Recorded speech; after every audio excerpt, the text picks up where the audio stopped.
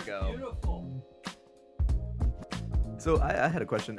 Do you have like a coolest diagnosis or the most strange diagnosis that you've ever seen in your practice? And you mentioned the stigma around addiction as well. Do you think that the average person off the street understands addiction or has an actual working definition of it? Hi, Miss Kaler.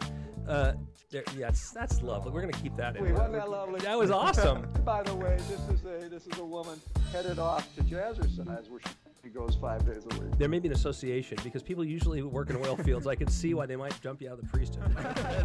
And yeah, so that's it. That's rotations, and we'll catch you next time. Thank you for joining us. Thank you.